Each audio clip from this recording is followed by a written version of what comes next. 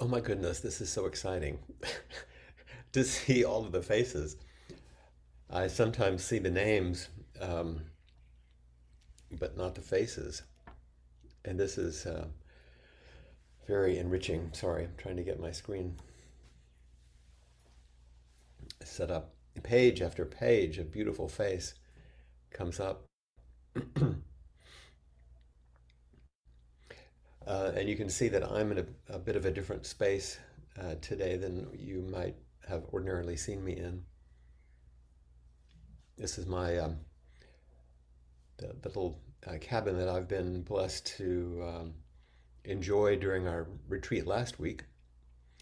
Since we have a guest in our home that is in my usual space, um, so I'm at the retreat center, the Huihualana, the living sanctuary, where I've taught for the last 22 years in the middle of a beautiful restored natural landscape. So it's quite nice. So I'm thrilled to see your faces. Let's enjoy our um, sitting time. Others may be joining us as we do. So we will begin now with the bell.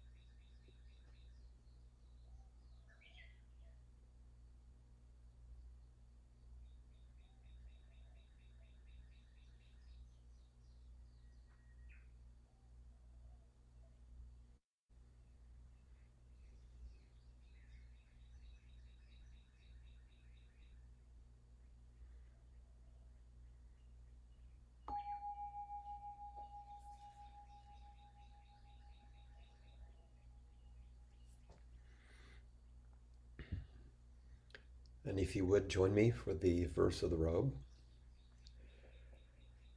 Vast is the robe of liberation, a formless field of benefaction. Wearing the universal teaching, I realize the one true nature, thus harmonizing all being. Vast is the robe of liberation, a formless field of benefaction.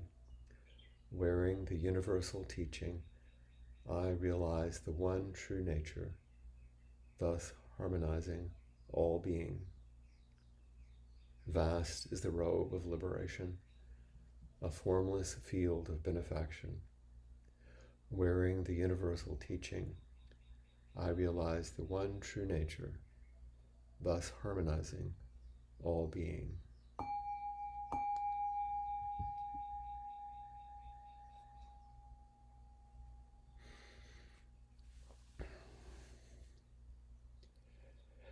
Goodness, I really get the feeling of the vastness when I can see so many faces and so many names, page after page. Scroll through and just look at all of the beautiful faces from all over the world, really. All these people that I've known and practiced with and continue to love and connect with. And it's really quite inspiring and humbling, very humbling, that these 80 people have shown up in this way. And I hope that it was okay that I did not mute my microphones so that you could hear the birds in the background. Could you hear them? Some of you? The birds are lovely, so I thought I would just let them continue to teach while we were sitting. We were able to do that one day during the retreat, and it seemed to be a worthwhile activity. I think maybe one of the reasons why it's so touching today, in addition to seeing everyone, is to be returning. Since I haven't offered myself in this way for the last couple of weeks, although I've been involved in the intensive. So it's lovely to be back, and I'm used to fantasizing your faces when I'm speaking because I don't see them, and now I can actually see you. I can look into the screen and see a few of these faces. I was speaking to my sister on the phone a couple of days ago as we were checking in and doing our usual activities and care for each other and care for our mom. And I asked her at the end of the conversation, because she was saying that she missed inquiry. And I said, well, I'm looking forward to, what should I talk about? What would you like me to speak on? And she said, well, let me think about that. And she wrote back very quickly because she was on a walk with a number of her friends, and they were involved in doing some rituals outside in the forest where they had room. And part of her text said, the question is, we want to reclaim our lives after the last year we've all lived through. Something about how do we reclaim our lives. And it came at a time when I just received an email from the Open Door Sangha in Madison, just beginning to talk about what we might focus on for the spring retreat there at the end of April. And one sentence from that email said, as we move globally toward a post-pandemic world with so many questions, we want to consider what the Dharma teaches in terms of our human capacity for contributing to ending suffering as we embrace the uncertainties of what's to come. This is a little larger version of the same kind of question. What's coming? And how do we meet it? And how does our practice support us, assist us? How does it guide us? in this way. And I thought of a number of things because the question initially came from Kathy, at least in the way that questions normally come in inquiry. How do I, or how should I, or what do I, the question of some instrumental activity, which is not exactly what practice offers, but it's nevertheless the thing that we as humans want to know. And it reminds me of a key kind of a turning point between psychosocial problem solving, which is crucial and necessary, and what's behind or underpins all of that, which is our spiritual practice, and how they're pointed in a little bit different directions, but they interweave, of course.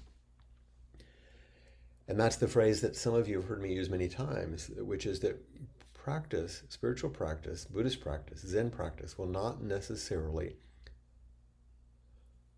offer you new and better experiences.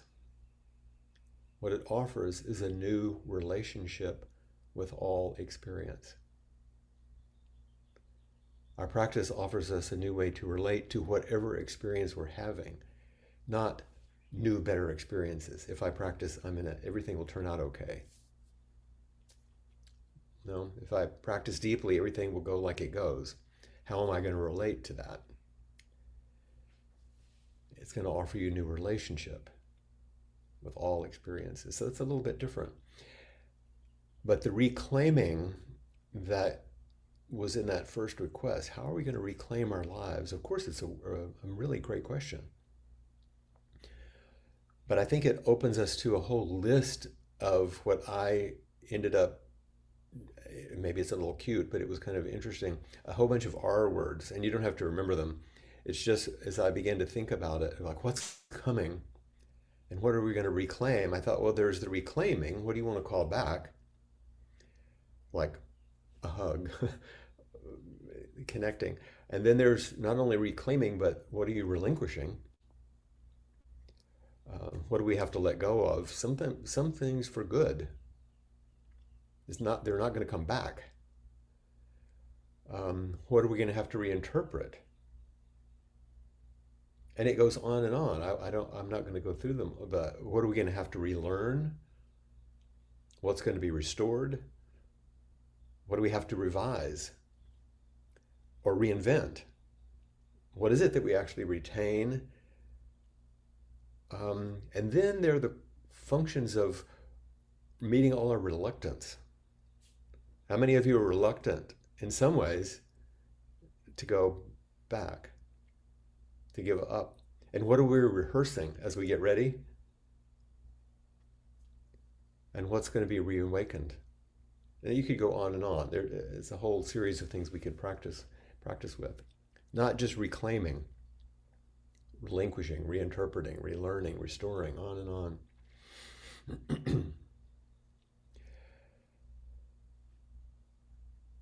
But there's another, I think, deep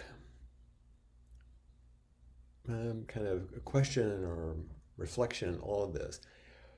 And it's the question about practice in general, of course, is why do we have to attend all this as we think about what's coming?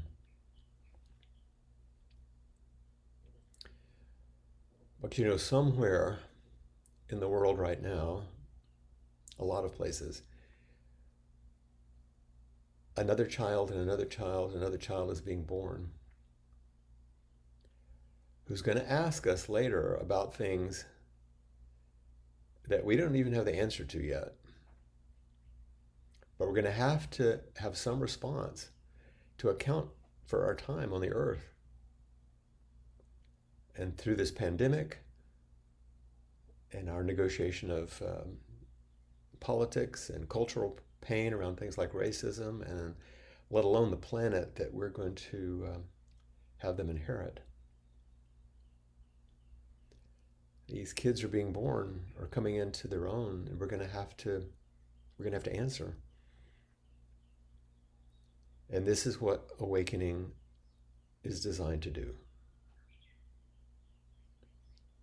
to give us a way to come forward and meet the life we have now, and to prepare the life that's to come, and to understand the life that preceded us, hopefully, for the good. So when we ask this question, like what's coming and how are we going to meet it, there are, it's like what's on the horizon. When I'm sitting here, I happen to be looking out towards a beautiful valley, and then I can see the coast. As I'm looking over the screen, you can tell, and the ocean, and another island, I can see Lanai, and then the horizon. And I know that the horizon isn't an actual thing.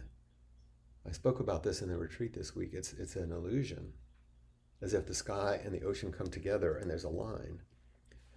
But if I moved a few miles down, it would move. What's on the horizon? What's on that edge and out in front of us? And I'm going to back up a second, because the Buddhist Peacemaker Order gives us 3 tenets for having to meet these things. It says, if we're going to practice well, if we're going to orient ourselves well, then we can think about 3 things that they're like guiding us. They're like GPS. Start with beginner's mind, or not knowing. As we face what's happening post-pandemic, like we don't really know. And every time we think we know, we limit what's possible. So start with opening to beginner's mind, not stupidity, not ignorance, just openness, so that we can do number 2, which is bear witness very deeply. Pay attention. Pay attention, pay attention, pay attention. And pay attention not as best we can, not so much through the filters of our preferences and our fears. Those will come, and we'll pay attention to that, as well as information we're getting, watching how our relationships unfold, what seems to be wholesome. So open to beginner's mind, not knowing, bear witness, pay close attention, and then compassionate action can come from that. Those 3 tenets are essential as we ask this question, what's coming and how should we meet it? Beginner's mind, not knowing, bearing witness, paying attention, and then compassionate action. In our practice, we began to, hopefully, as we wake up to what practice offers us, we began to experience our interconnection and interpenetrating relationships with everything, with all beings, with all being, with the earth. In fact, it's interesting how the coronavirus has reminded us that we're all connected.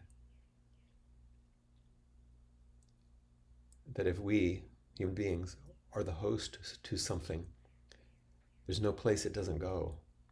There's no person it doesn't touch. And in this case, because it's dangerous, we attempt to limit that, but we limit it because we know we're interconnected, because there's no separation. And so our understanding of our interconnection and interpenetrating relationships is the foundation, actually, for the greatest peace and healing, real joy, moments of happiness. We realize this interconnection. And then we have the challenges that come, our shared challenges of how to be in the world. And those things take on, even the ordinary things every day, take on much more meaning. It's much more fulfilling when we feel this universal connection with the totality of everything. Just like there are times when we all come together for a common cause. Even ordinary difficult things have a buoyancy and a vibrancy and an inspiration because we're doing something together that has meaning. We're all in this together. And so our practice helps us wake up to the actualization, the expression, the living of this full presence of the moment, whatever's coming. Whatever's coming. I was reminded recently, someone brought this quote, which I'd heard many times, and some of you have, where Suzuki Roshi said, "Strictly speaking, there are no enlightened people. There's only enlightened activity." It's our shared activity that expresses our awakening. And then he said, what we're speaking of is moment to moment enlightenment, one enlightenment after another. And I reframed his beautiful statement because I'm a little funny about the word enlightenment. I put awakening because it includes maybe even the shadowy sides of things.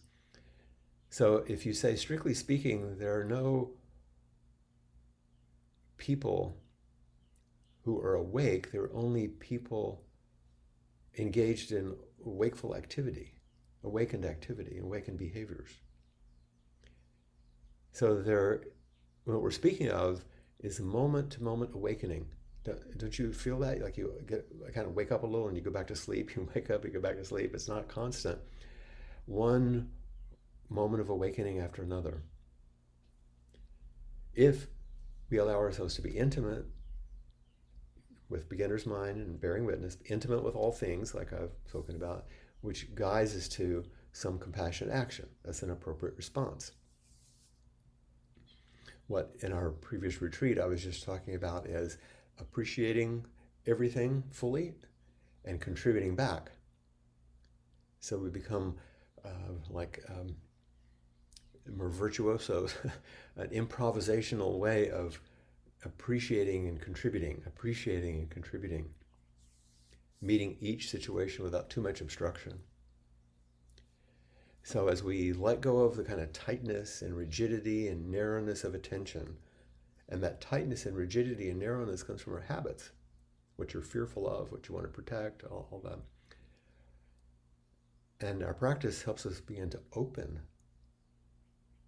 and soften, to be as clear as possible and as boundless as possible, so that our practice helps us realize more intimacy and appreciation of each thing. And it calls us forward to this contribution of generosity and more appropriate response. And this is what awakening looks like with real people as we face what's to come. And I think it's worth just mentioning these three horizons, these three boundaries, these three elements that I've spoken about many times and did recently in this retreat, of relevance, responsibility, and readiness. I have more R words for you. Since the horizon is a fiction, it's an apparent illusion. One of the apparent illusions that we live with is the horizon for relevance. What's relevant to me and what's not relevant to me.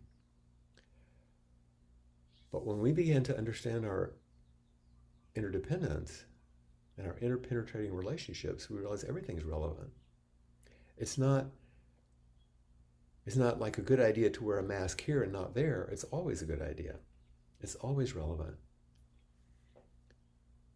So relinquishing our horizons for relevance erases these boundaries, and it changes the meaning of things and our customary relationships with them. It frees things up to actually mean more than they have ever meant before. And it deepens our partnership and intimacy with everything. When we realize, everything is relevant, everything is worth paying attention to, everything makes an impact. And when we compassionately refuse to turn away from things and people and silence things and people, when we compassionately refuse to turn away or to silence, and refuse to pick and choose experiences according to just our self-centered likes and dislikes, the world opens up in a very different way when we relinquish this horizon for relevance. It naturally opens the next one, which is for responsibility. If everything is interdependent, that means everything is meaningfully related, which I've just been talking about. Everything's in constant relationship with our own hearts and minds. So there's this sometimes kind of like a silent bond that we begin to realize we're all one family. I was just reading something the other day from the Hindu Upanishads, and I love this image. It said, there's a passage that speaks of how those who become wise lose their name to the, in capital, the great oneness, the way rivers lose their names when they flow into the sea. Isn't that a great image? It's this transformation from the solitary to the communal. And there's a mysterious kind of physics that each generation has to, and we're doing now, having to relearn regarding what's possible when we work together. Time and again, generation after generation, we're asked to discover through love and through suffering that at the heart we're the same. So this is responsibility. It's all up to us, and we're all in it together. Everything is relevant, and we have a responsibility to the whole. The third horizon is for readiness.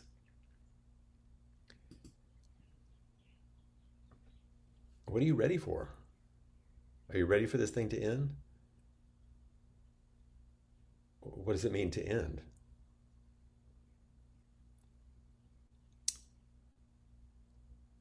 If we hold back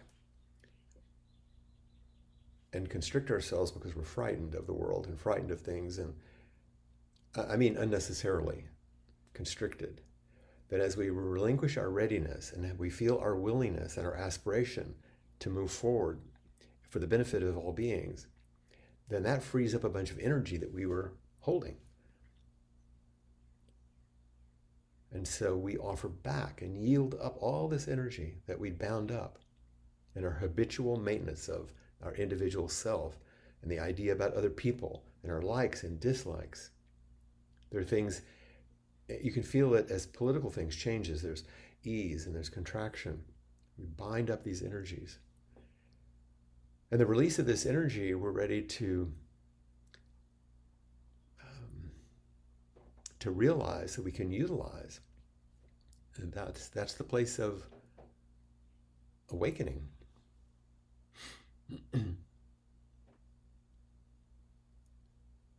And letting go of our restrictions or horizons for readiness kind of opens up for realization. We're ready for things. We can be responsible for things. Everything is relevant. So we're relinquishing our horizons for awakening. And this goal or path we set up for ourselves can be, it can be blocked by circumstances, and we've felt that very, very much during this pandemic. But, nothing can stop us from facing in the proper direction, even if we're blocked by circumstances. And this is what practice does. It doesn't fix all the problems. It doesn't help us leap over every element. It says, if we're not too caught up, we can keep facing in the same direction together. And that's our practice. It's not a prescription for precisely what to do, because you have to be improvisational, or how to solve the unending problems that occur. You have to have some virtuosity in that. But by continually relinquishing, as they arise, all of these horizons for relevance and responsibility and readiness, then we live like bodhisattvas. We demonstrate our unlimited human willingness and skill for creating new and truly liberating relationships with everyone and everything. And only by doing so do we help ourselves move into a position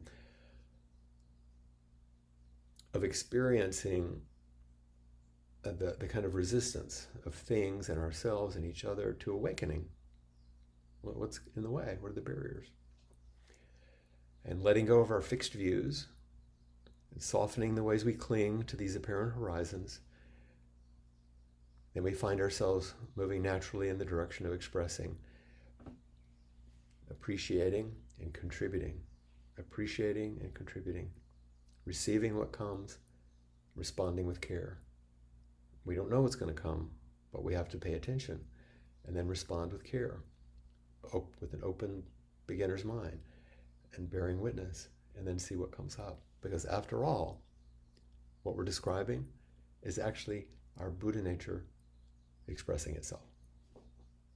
That's our Buddha nature expressing itself. So I would assume probably that these are the same sorts of things that some sort of questions that you've been asking, and hopefully this helps you think about or reflect on what it's like to not necessarily solve problems and get a new solution, but help us stay in a direction, a wholehearted direction, and to revise our meaning of things and have a new relationship with experience, not just like a new, better, I've got it solved resolution of things.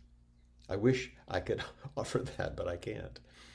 That's not what practice offers us. So if there's some of the things that have come up that you think you'd like to address regarding this, please do. And as you see all these many, many faces and all these beautiful people all over the world, I'd love to hear from some of you, especially people who haven't come forward before. Take a chance, relinquish your horizon for readiness, relevance, responsibility. Just come up and visit a bit. We'll see what happens.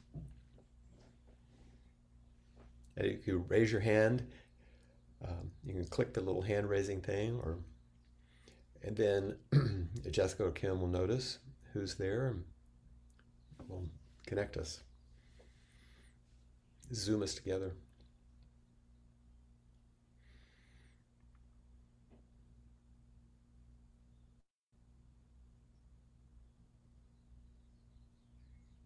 I see Tony's hand raised.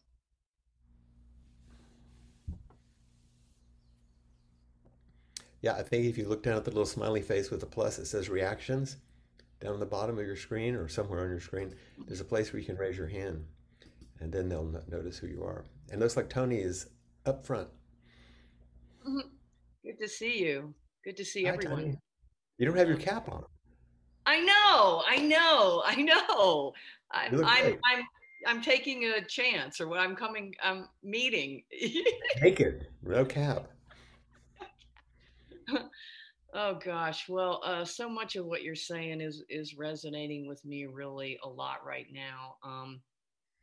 Because I just found out yesterday I have an incredible opportunity. It's beyond a job, it's an opportunity. It's kind of like a mission, and Wow. I've been, yeah, I've been really nervous about taking it, and and even trying for it and saying maybe there's someone better, but I pushed, and I just a lot of this idea of just showing up, just showing up, and that's all I'm gonna go with, as I move toward it. But Well, you mentioned it's that this, special. this is on the horizon, that you might have this opportunity, and sure enough, it's come through, huh? Yeah, yeah, yeah. It's come And through. now, oops, you got what you asked for. I know, I know. I, yeah, it's scary. It's a little bit scary. And What brings yeah, you forward today as you announce this?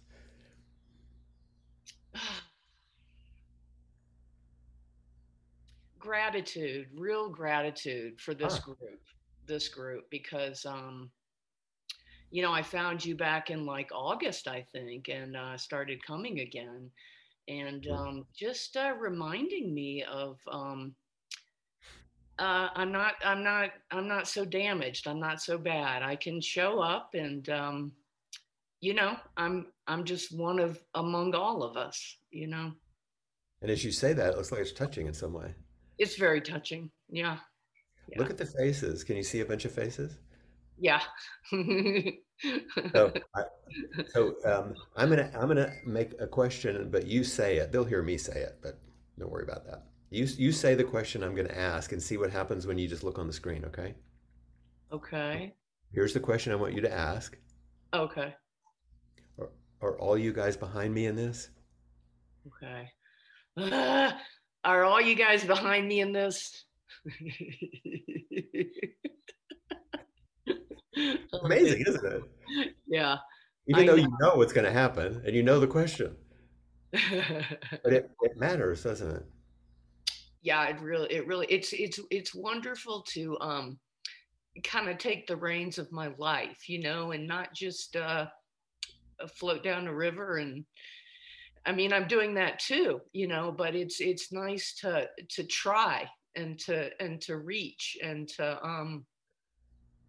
Well, it's one of the foundations actually of practice, which is a firm decision that I will take care of myself and be responsible for my life no matter what happens. No matter what the circumstances, I will be responsible for my life and I'll take care of my life. right, right, right, right. And I can let that go at times. And it's been great to bring it back because I think with all we've all gone through, it's easy to just disintegrate into despair, you know. That's part of the reclaiming. That's one of the words to reclaim and to restore and to remember. Yes, yes. So here we are. Well, congratulations. Thank you. Let us know how it goes. I'll keep you up to date. Good. Thanks, Tony. I see Shad's hand up next.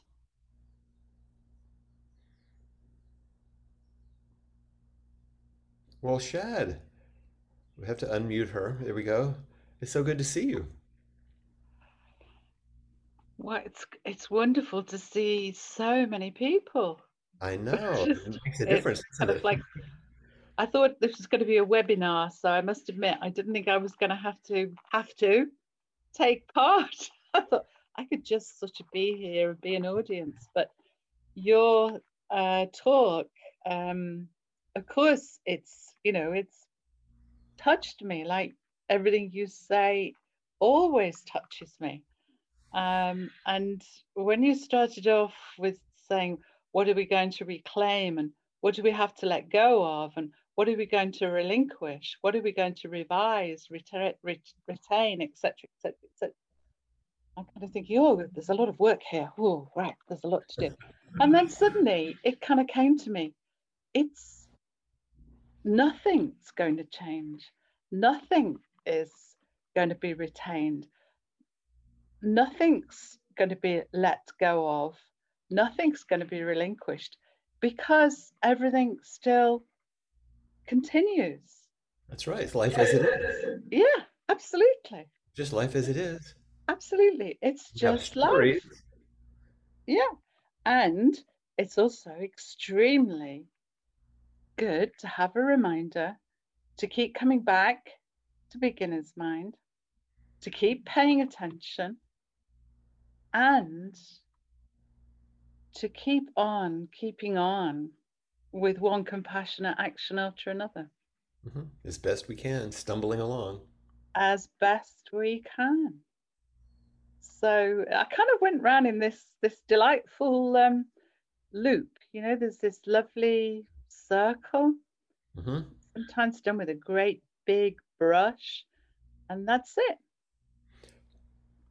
Well, I'm going to ask, are you at home there on Everton Road?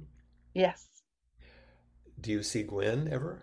Every morning we've been walking her dog, new Would dog. I know I haven't seen. So I know this is personal, but would you give Gwen my love?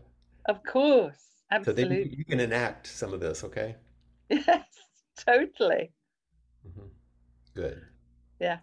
And Thank you, she, Chad. but she's always speaking of the walks that you've had in the Pennines and the places she's taken you.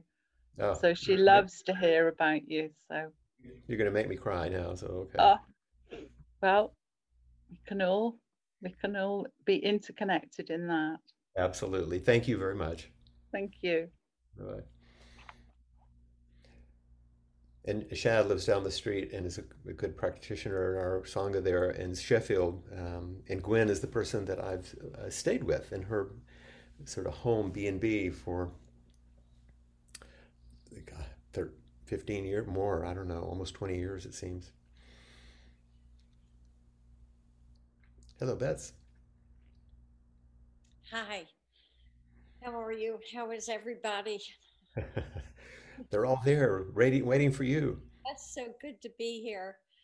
I have my window cracked. We have a beautiful day here in the Northeast, which has been so bitterly cold recently. Yeah, yeah. Where are you exactly? Pound Ridge, New York, Okay. Hmm. 40 miles outside of the city, but a very, 5-acre zoning. So very, um, Hmm. I don't like using the word isolated because for me, You have space. I'm in the middle of nature. Yeah. Good. And hearing the birds and knowing that you're at the Hui and hearing the birds outside my window, I just got this wonderful feeling of everything being all in one circle. It was just so sweet. And seeing the faces helps that too, doesn't it? Yes, it does. Absolutely. Mhm. But, I love today's inquiry. It's really shifted, my my recent pattern of thought, which is everybody is feeling the pandemic blues. Everybody is, looking at things changing.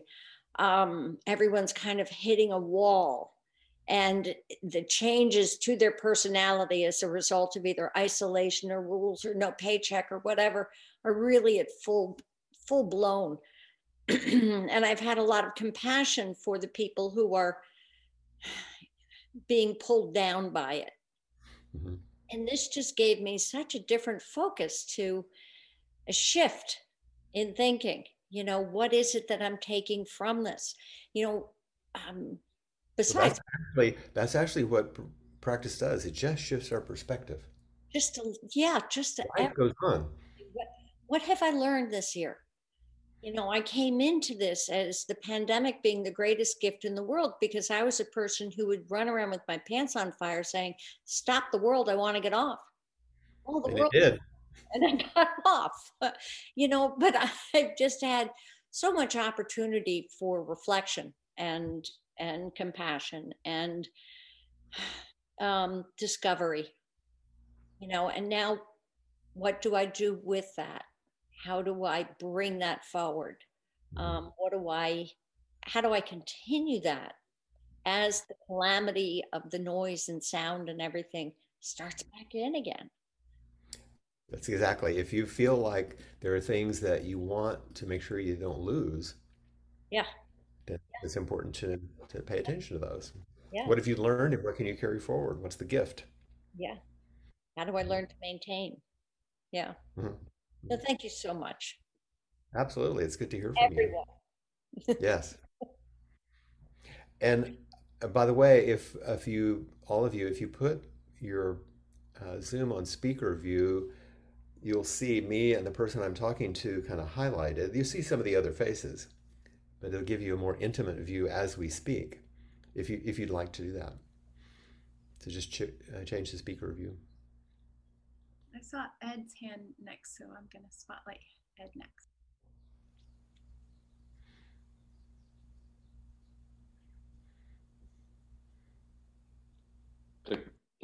Quickly Good. unmute. Thank you. Yeah. Um, thank you, thank you, thank you. Have we All met coming before? together. In this context, a few times, but not in person in Austin. Yeah, that's what I thought. Yeah. Um, I don't know specifically how to relate this to today's teaching, but your teachings have been very helpful to me this last week.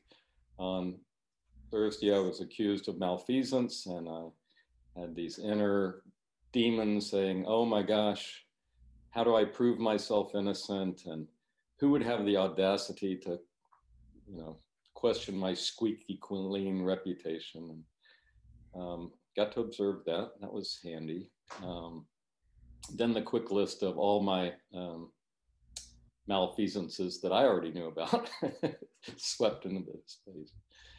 And the next 2 days, the same person that said, "Aren't you out of bounds in this area?" And I said, "No, I clearly am not. And that's okay that somebody accused me."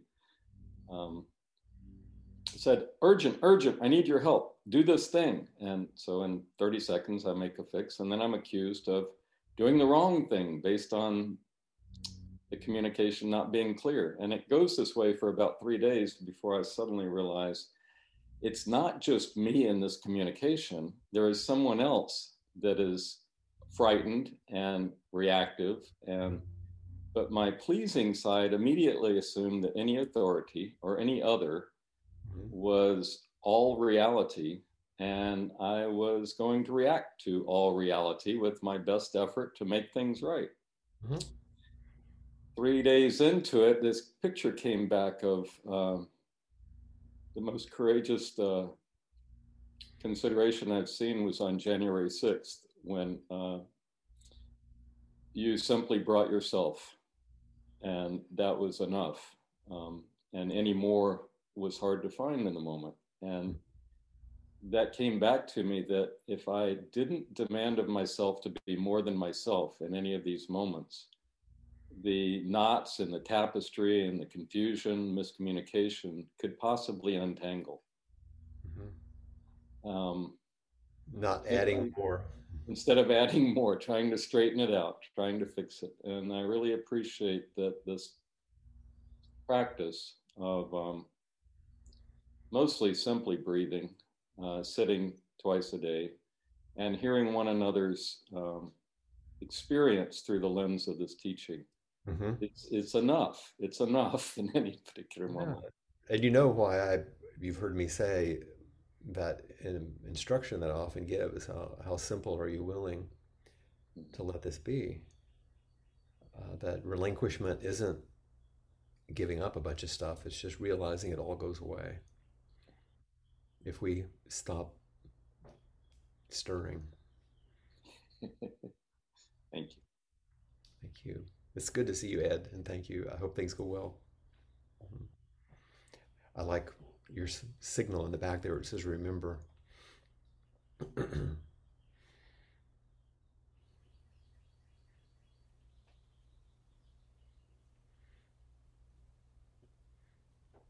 Hello, John. I didn't realize I'd be up so quick. I've been chewing on a protein bar. Oh. So just chewing a little bit. That's what that's about. Nourishing yourself. I'm one of those people who I don't want to go back. I want to stay here in my condo by myself. I'm being an introvert. I like that a lot. You can do that. You can stay in your condo. Yeah, and I've done that for stayed at home most of the time. On the other hand, as a single guy, I want to date. And you also might want to be with those grandkids behind you. Yes. Yeah, in fact, I'm lucky in that way because my son, who's their father, has us all get on Zoom once a week so he can see the family that's up in Minnesota, among other family members.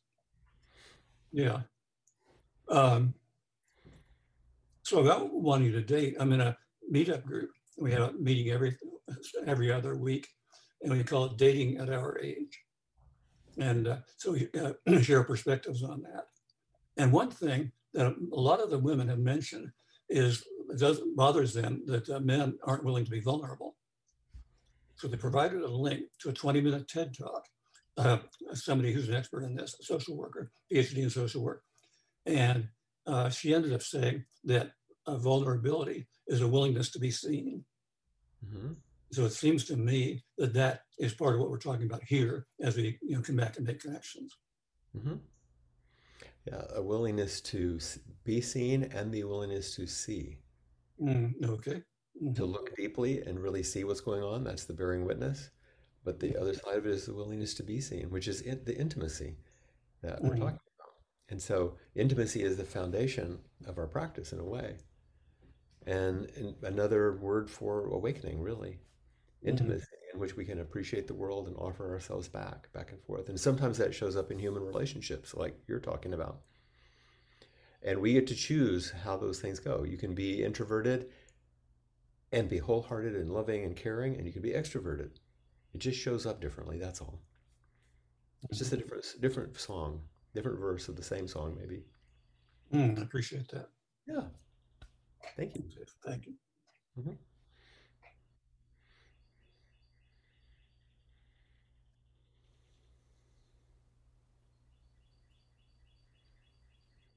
Hi, Clayton. Hi, Flint.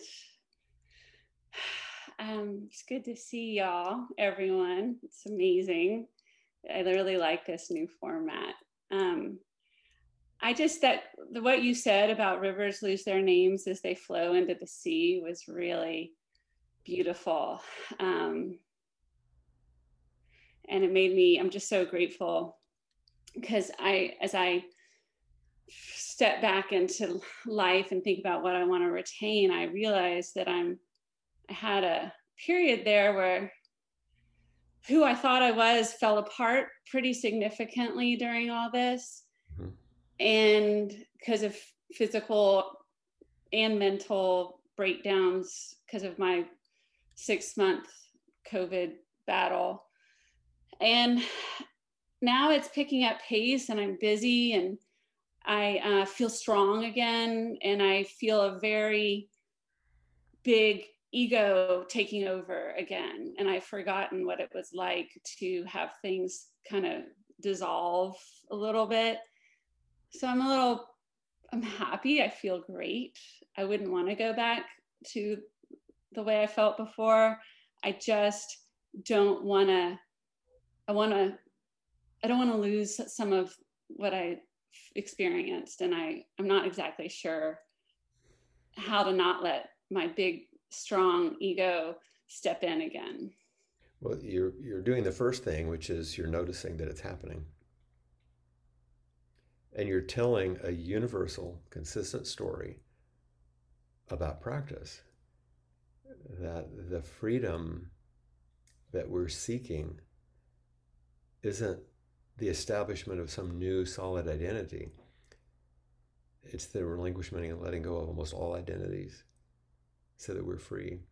I remember having lunch one day, I think we were at Zitejas in Austin, with a friend of mine a very, very, very dear friend, long-time friend who had kidney cancer. And at the time we were having lunch, it was like a year or two following his diagnosis and surgery. And he said, when he was diagnosed and had his surgery, he was suddenly catapulted into a spacious, tender, open-hearted, beautiful place. Yes, there's fear. Yes, there was all the things that happen. But it was so startlingly freeing. And he found himself in a place that he'd actually longed for. And over the ensuing 2 years, as he had healed and started to put himself back together in his ordinary way, he felt a deep grief of what he was missing as he came back to what people would normally consider healthy and happy and reestablished. Because all the habit patterns came back and the identities. And it's not a different story than the one you're telling. And so we talked about how practice is precisely... Oh, ow, ow. Oh. Is that Harry? Practice is precisely the intentional release of those things that sometimes tragedies or difficulties or challenges disassemble, and gives us a glimpse of what it's like to be free. And hopefully we don't have to have a terrible illness or something to do that. But it does show us what's possible. I mean, my whole entry into this came because I worked with cancer patients for years, and they started showing me what this was. And I was young, and I wanted to know about that. It was the same time when AIDS came on the scene, and people my age started to die, and there was a whole different perspective. What if you can't hold on to anything? And I realized, oh, there's this thing about impermanence and interdependence and dukkha, and the beautiful joy and freedom that can come by following that path to a place of freedom, not to a path of despair. So I'm not saying anything you haven't heard a million times, but we need to hear it a million times. Because like Harry, when we're saying, ow, oh no, what's going to be on the other side, Yes. And I do need to hear it a million times. And I do want to make sure I don't lose some of those kind of really sweet moments where I was pissed off that I was getting jostled along and losing my name. Yes. But I was, I don't want to lose that experience totally. And I'm not really sure how to hold on to it, but. Well, once, listening to the birds, there's a Mary Oliver poem called Such Singing in the Wild Branches, which I read during the retreat as we were listening to the Shama thrush. And there's a line that says, one thing that wise people say is that once you've been there, you're there forever. It's a line from that poem. Pretty. So you haven't lost it, but you may forget it. And that's all that practice is about, is remembering. That's what sati, the word we translate as mindfulness, means. Remembering. Okay. Thank you. Yes. And I see that we're at the end of our time. I know Efrat had her hand up. Oh, right there at the end. We'll have another chance, I hope. But we have to respect our time. And we'll repeat the 4 practice principles, which are precisely all these teachings are reflecting today. So I hope you'll enjoy doing that with me just for a moment. Caught in the self-centered dream, only suffering, holding to self-centered thoughts, exactly the dream. Each moment, life as it is, the only teacher, being just this moment, compassion's way. Caught in the self-centered dream, only suffering, holding to self-centered thoughts, exactly the dream. Each moment, life as it is, the only teacher, being just this moment, compassion's way. Caught in the self-centered dream, only suffering, holding to self-centered thoughts, exactly the dream. Each moment, life as it is, the only teacher, being just this moment, compassion's way.